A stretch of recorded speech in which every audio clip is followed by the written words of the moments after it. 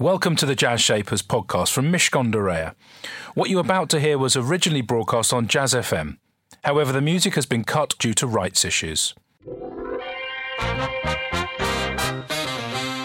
This is Jazz Shapers with Elliot Moss on Jazz FM. In partnership with Mishcon de Reya. It's business, but it's personal. Listening colour.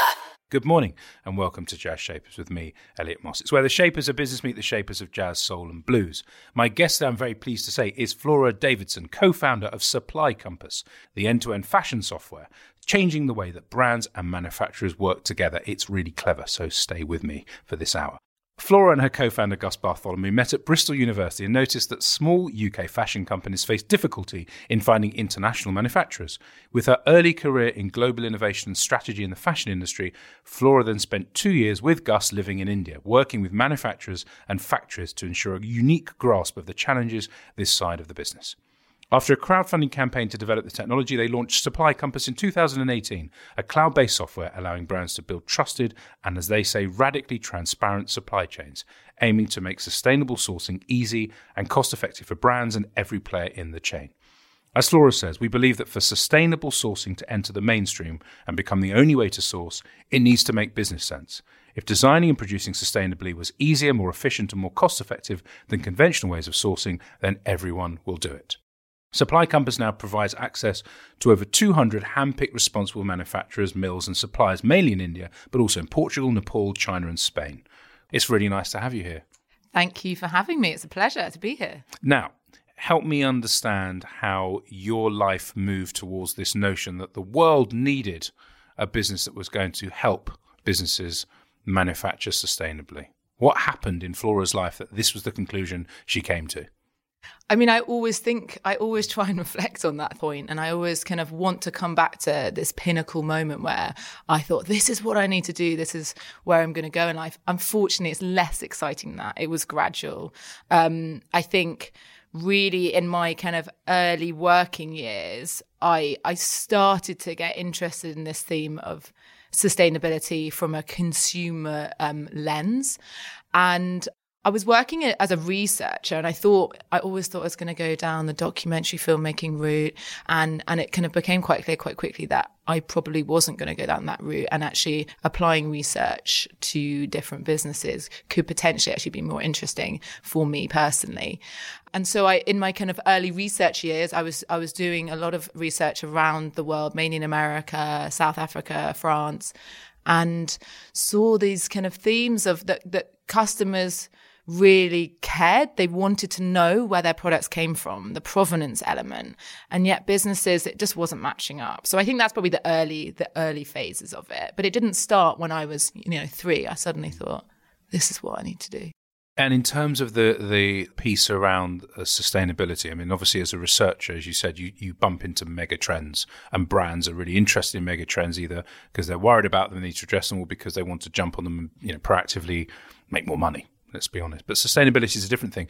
Were you an eco-warrior? Were you someone who kind of really cared about the environment? Or again, was this more of an intellectual curiosity that you went, hold on a minute, there's a gap here? I would like to say I was an eco-warrior, but it wasn't that. I think what I've always been, and always sounds a bit of a fluffy statement, I've always been interested in people and what makes people tick and what worries people. I'm quite an empathetic, I feel people's emotions kind of personally. And so for me, the sustainability conversation and feelings was actually more of a human one. And really, as we were living in India, and we can obviously talk about that in a bit, it started human and then became environmental as kind of part and parcel of that. So yeah. And in a nutshell, how do you describe your business to someone who hasn't heard of it, in your own words?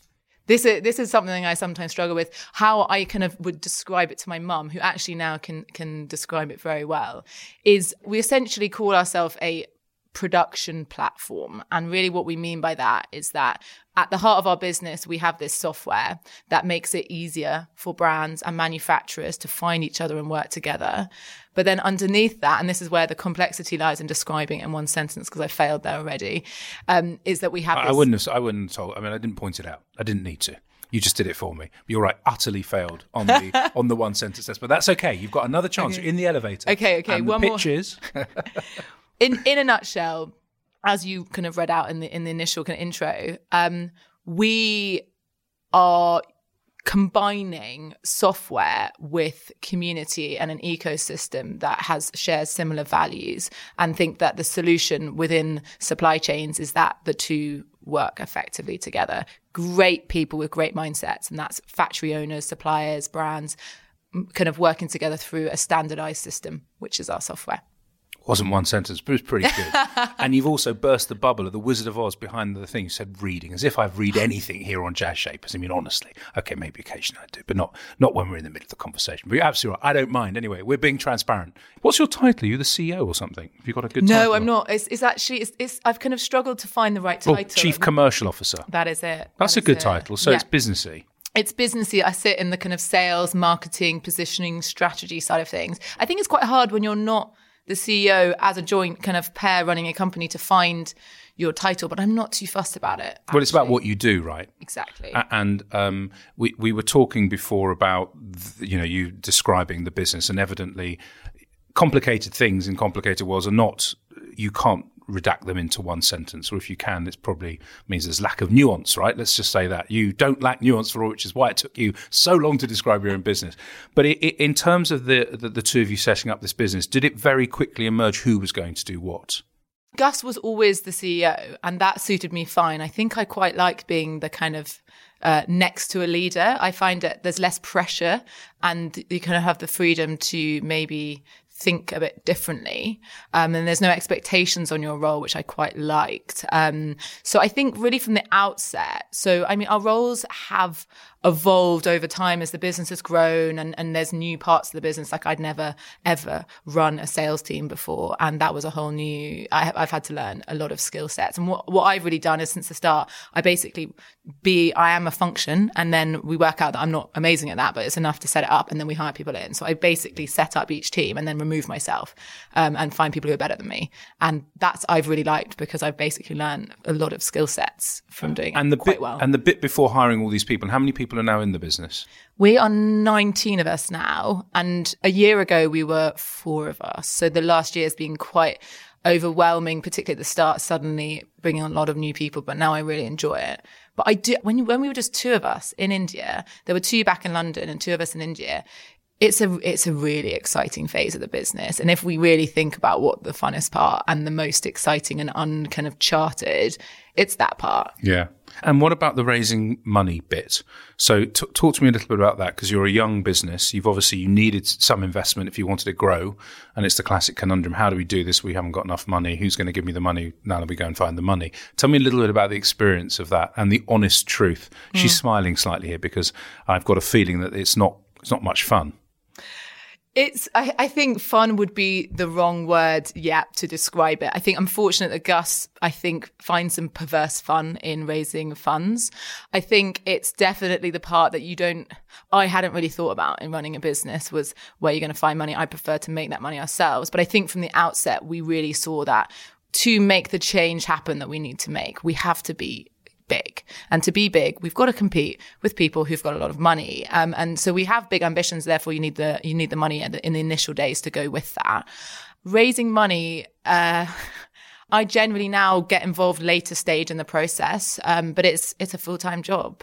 Finding that next raise, really. And we raised our first round about 3 years ago. And it's, if I was to say the one thing that really keeps me up at night, the thing that makes me anxious, it's running out of money.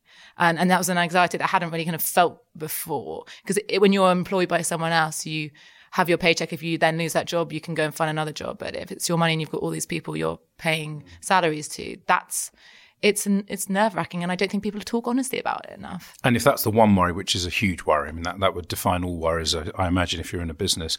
What's the one bit of advice you'd give to anyone who's thinking about raising money? Don't worry about it until it gets really last minute. If you're 3 days away from running out of money and you haven't closed investment, you can start to get a little bit worried.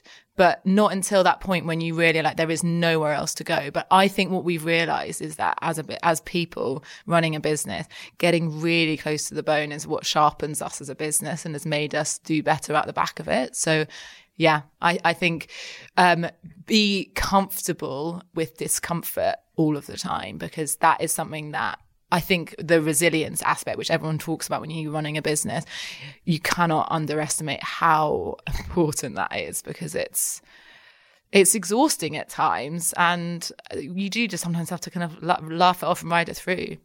Stay with me for my business shaper who laughs it off and rides it through. It's Flora Davidson. She's the co-founder of Supply Compass. Lots more coming up from her shortly. But right now we're going to hear a taster from the Mishcon Academy digital sessions, which can be found on all of the major podcast platforms. Mishcon de Reya's Susie Sendama and Emily Dorothea talk about how fashion brands can be more sustainable while maintaining profitability, and what consumers should be doing to support sustainable fashion. The Mishcon Academy digital sessions. Conversations on the legal topics affecting businesses and individuals today. New mindsets need to be adopted at both business and consumer level, but it's difficult to see why brands would make the changes that are needed unless there's a change in the law. From a consumer perspective, what can we as buyers do to put more pressure on the way suppliers operate and support sustainable fashion? So certainly from the perspective of taking buying decisions, I think there's quite a few things that consumers can do. The first thing that they can do is when they come to buy a product, they can embrace Olivia Firth, who is the founder of the Green Carpet Challenge. She came up with a will you wear it at least 30 times test. So if you do think you'll wear a product at least 30 times, then yes, buy it. If you don't think you will, then don't. You can also avoid environmentally unfriendly fabrics. So for example, denim is incredibly thirsty. It needs a lot of water. Anything with sequined or glitter or that's been bleached, or anything made from nylon or polyester, because unfortunately they release a lot of microplastics when they're washed. You can also do some investigating to see what credentials the brand that you're thinking of buying from has. So we have what's known as the B Corp accreditation, and that's a certification for responsible businesses. And I think one of the most famous retail examples of that is Patagonia, the outdoor clothing company. And as a firm, Mishcon, we've got a long-standing legal partnership with B Lab, who issue the B Corp criteria, and we can provide businesses with legal advice about how they can go and certify and get a B Corp stamp of approval. You've also got lots of material out there online. You've got everything from Common Objective, who have a list of global ethical brands. You've got Positive Luxury, who have a list of ethical brands who enjoy their butterfly stamp of approval. And so any luxury brand that has the blue butterfly mark on it has been confirmed by Positive Luxury as being sustainable.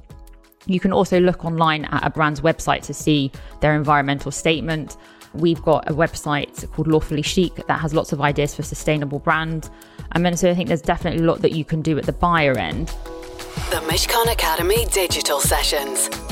To access advice for businesses that is regularly updated, please visit mishcon.com.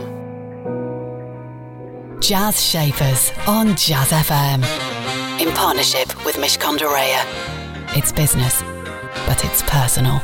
You can hear all our former Jazz Shapers and hear this very programme again with Flora by popping Jazz Shapers into your podcast platform of choice.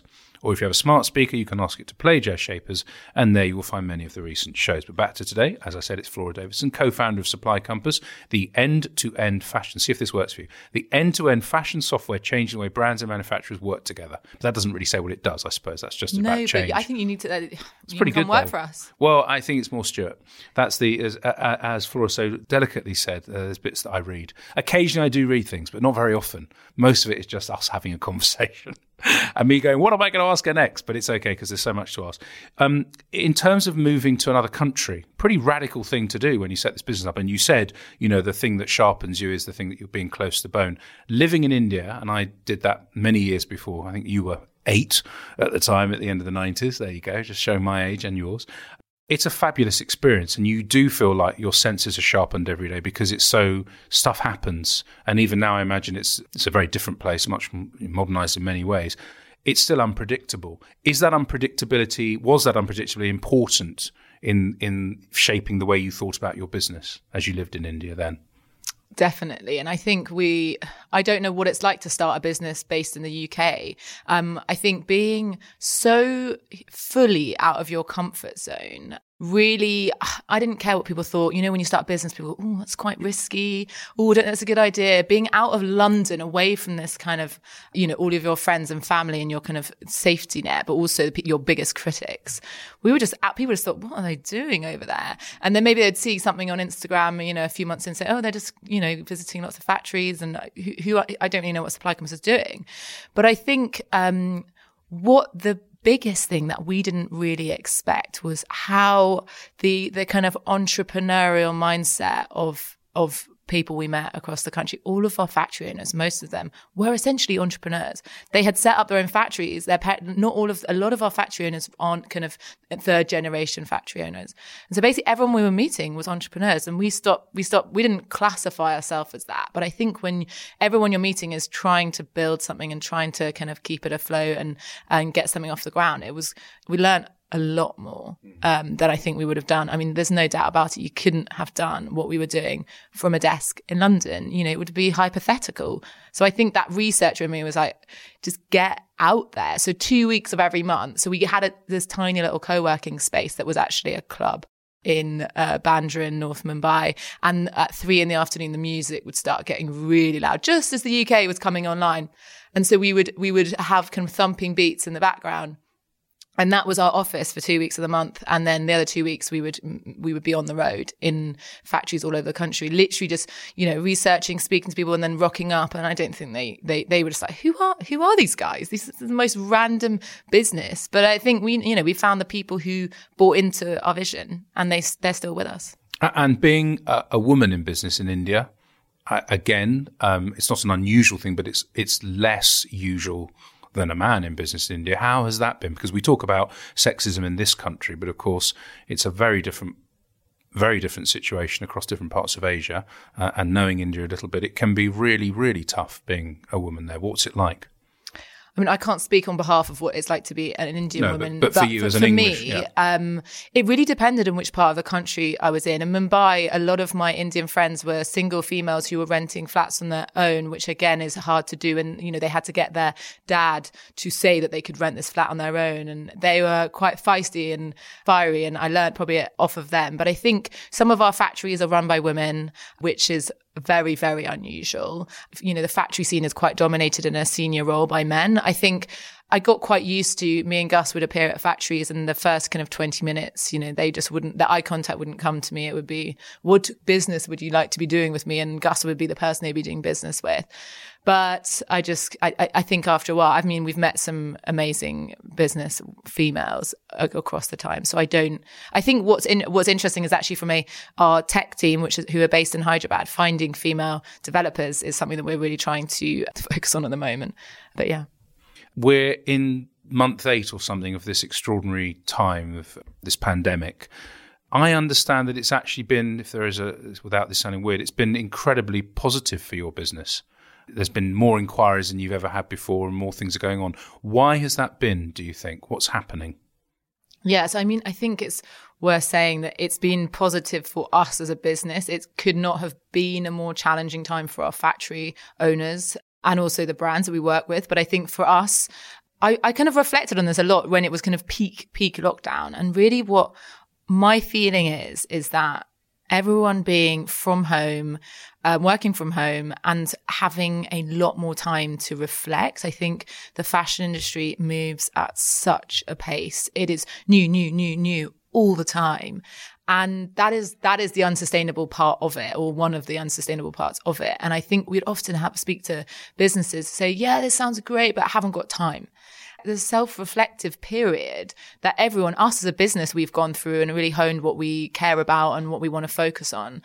I think people who otherwise hadn't taken the time to think and now thought, right, it's now, or our business is probably going to die unless we take this direction, whether it's dying in 5 years or 10 years or in a year. I think it's like, it makes business sense now to be doing this. So in terms of approaching you, has it been the brands that have been approaching you mainly? Are those the people that have gone, hold on, how do we do this? We need to be more transparent. We need to get our supply chain right. Yeah, it's mainly, so our customers are brands and manufacturers, though our factories don't pay to use our platform. So ultimately our paying customers are brands. There's a few things. There's the sustainability is, we don't kind of sell sustainability. It's just part of, what we are about as a business. So really why a brand would come to us is to save them time, to make it easier to have access to better supply chains. But a lot of it is around efficiency. And there's a lot of furloughed teams out there and redundancies. And these businesses need to keep doing what they were doing before with less people. And you can only really do that if you're supported by an efficient process. And people often haven't made that quite unsexy marriage of technology and efficiency with sustainability. And often it's, there's a lot of focus on supply chains and materials, which is really important. But a lot of it is down to really, really poor process, really bad buying practices. So people committing to something and then pulling out, but there's no official contract. If you've got technology in the middle, then it makes people be more rigid and more structured about how they behave with their supply chains as well.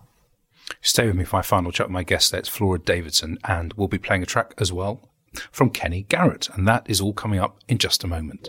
Jazz Shapers on Jazz FM, in partnership with Mishcon de Reya.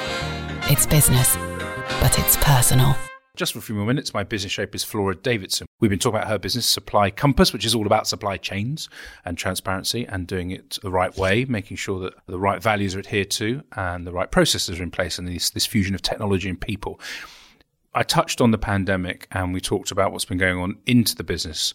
But within the business itself, how have you handled it in your leadership position, in your ownership position? Has it changed the way you treat your own people? Were you always really nice and fair before, or has it given you a keener sense of what's important? I think that the period since March has been, from what I'm sensing from the team, probably our kind of happiest period in terms of level of connectivity. Weirdly, obviously, none of us being together, but we all now actually speak much more regularly and much more often. And I think something that we kind of didn't think about was that, so we've got 3 offices and we were quite disconnected between the 3 of us. But now, because we're all online, the whole company feels much more connected. I think that it's been a more human time where people have felt more open to be vulnerable. Where, if everyone's home's in the background, life comes into your work a bit more. And we've really encouraged our teams to work from wherever they want to in the world. So one of our team has just been based in Athens for the last 6 weeks. She's just come back, and we want to celebrate that. And I think what it's really made us do since the start of lockdown, we've been having these conversations about our new working setup and what we want that to look like. And it really seems that this kind of 9 to 5, 100% of the time in an office, we will never return to that. So I feel like it's brought us closer together. Everyone has been working harder, and that's something that we also have to be careful not to burn people out. But I think that almost people are able to lead their lives a bit more around the outside. And I think this obviously isn't something that's unique to us, but it's made running, I don't know, I think it's harder running a company through a computer screen.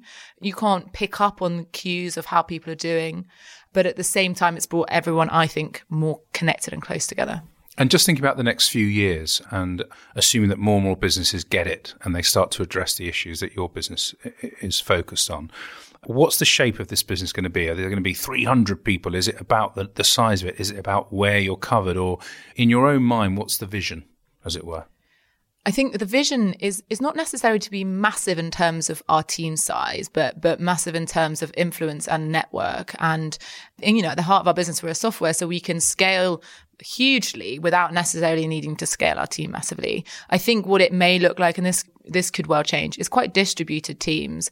Ultimately, we need to have presence in the countries that our manufacturing is going on, and that will never disappear. You need to have people building relationships face to face. You cannot build a relationship with a factory over the phone. So that is something that we want to scale, that kind of clustered approach anywhere that we're producing in. And then maybe give that freedom for our teams to be moving around those places wherever they see fit. Like ultimately, being flexible as an organisation is going to be increasingly important to attract good people, I think. And just before I ask your song choice, it just occurs to me, your own life has been a researchy one. You said, I was almost a filmmaker. You know, you have that. Well, no, in the sense that you were thinking about it. I wasn't almost a filmmaker. No, in your head, you were almost a filmmaker. You even thought, should I pursue that? But you've ended up being an entrepreneur. Are you a reluctant entrepreneur? Are you just one that sort of bumped into it, or are you actually going, do you know what, I really like the freedom and I like, this is me? Have you discovered the thing that actually makes you happy? Yeah, I think I hadn't kind of thought when I was 15, that's what I want to be. My mum actually says otherwise. She said that I wanted to go to art school, and my parents said, no, you must get a real degree. And I said, that is a real degree. And they go, okay, you go and get a degree from a different university, and if you still want to do art out the back of it, we'll support you in that. But I think I realized that all the jobs I had, the things that I was dissatisfied about, really now make sense to me, that it's because in my heart, I don't like to have something set out and charted for me. I get excited and I revel in the unknown and being out of my comfort zone. And my parents always said this to me when I was growing up, that I always used to want to change when I felt comfortable. I left a school before I'd outgrown it, and I said, I need to move schools because I think I need to be a smaller fish in a bigger pond. And it's weird for a 13-year-old to say that. My mum was like quite taken aback. But I think that now, and that moving to India, and I lived in Paris for a year, and I've done quite a few things on my own. And I think that really maybe that's at the heart of what an entrepreneur is that you, and I don't classify myself as such. I think I find I can't feel comfortable with that term, but I don't know how I would go back to working in an organization where everything was kind of set. I like to not know where we're going and then plan that route to get there. It's been great chatting to you, Flora, and that makes sense. And have fun not knowing what's going to happen next, and living on the edge a little bit. It sounds like that keeps you happy and keeps you focused. Just before we say goodbye, though, what's your song choice and why have you chosen it? Yeah, so this song was a clear choice for me. Kokoroko, Boosie Junction. I mean, some people may not call this pure jazz. It's got lots of different influences, but I came across this song, and within about 30 seconds of hearing it, I thought I got addicted and I couldn't stop listening to it. But I listened to it first when I was on a long train journey in India. And it was on the Giles Peterson Way Out Here kind of album compilation that he pulled together. And then I went on a trip this January to Senegal and had an amazing few weeks there, and listened to it again on repeat, and it would crop up in different cafes down the coast. And so it makes me think, even though there's no connection to India at all, it makes me think of these long, winding, never-ending journeys that we really were just on all the time, all around India. So yeah, I think it's amazing. I got to see this song at Glastonbury last year. I missed the entirety of their set, but managed to get this last one. I'm glad they saved it to the end. It's amazing. Kokoroko with A Boosie Junction, the song choice of my business shaper today, Flora Davidson. She talked about being comfortable with discomfort, really critical if you're going to run your own thing. About when you're close to the bone, it sharpens you. I really liked that. Time to reflect, she said. This has been a time to reflect, and it's been a really good time for everybody out of this very difficult situation when you can actually start thinking a bit more deeply about the big things that really matter. And finally, about her entrepreneurial trait, she's never liked having something set out for her. It all makes sense, doesn't it? That's it from me and Jazz Shapers. Have a lovely weekend. Jazz Shapers on Jazz FM. In partnership with Mishcon de Reya. It's business, but it's personal. We hope you enjoyed that edition of Jazz Shapers. You'll find hundreds more guests available for you to listen to in our archive. To find out more, just search Jazz Shapers in iTunes or your favourite podcast platform, or head over to mishcon.com/Jazz Shapers.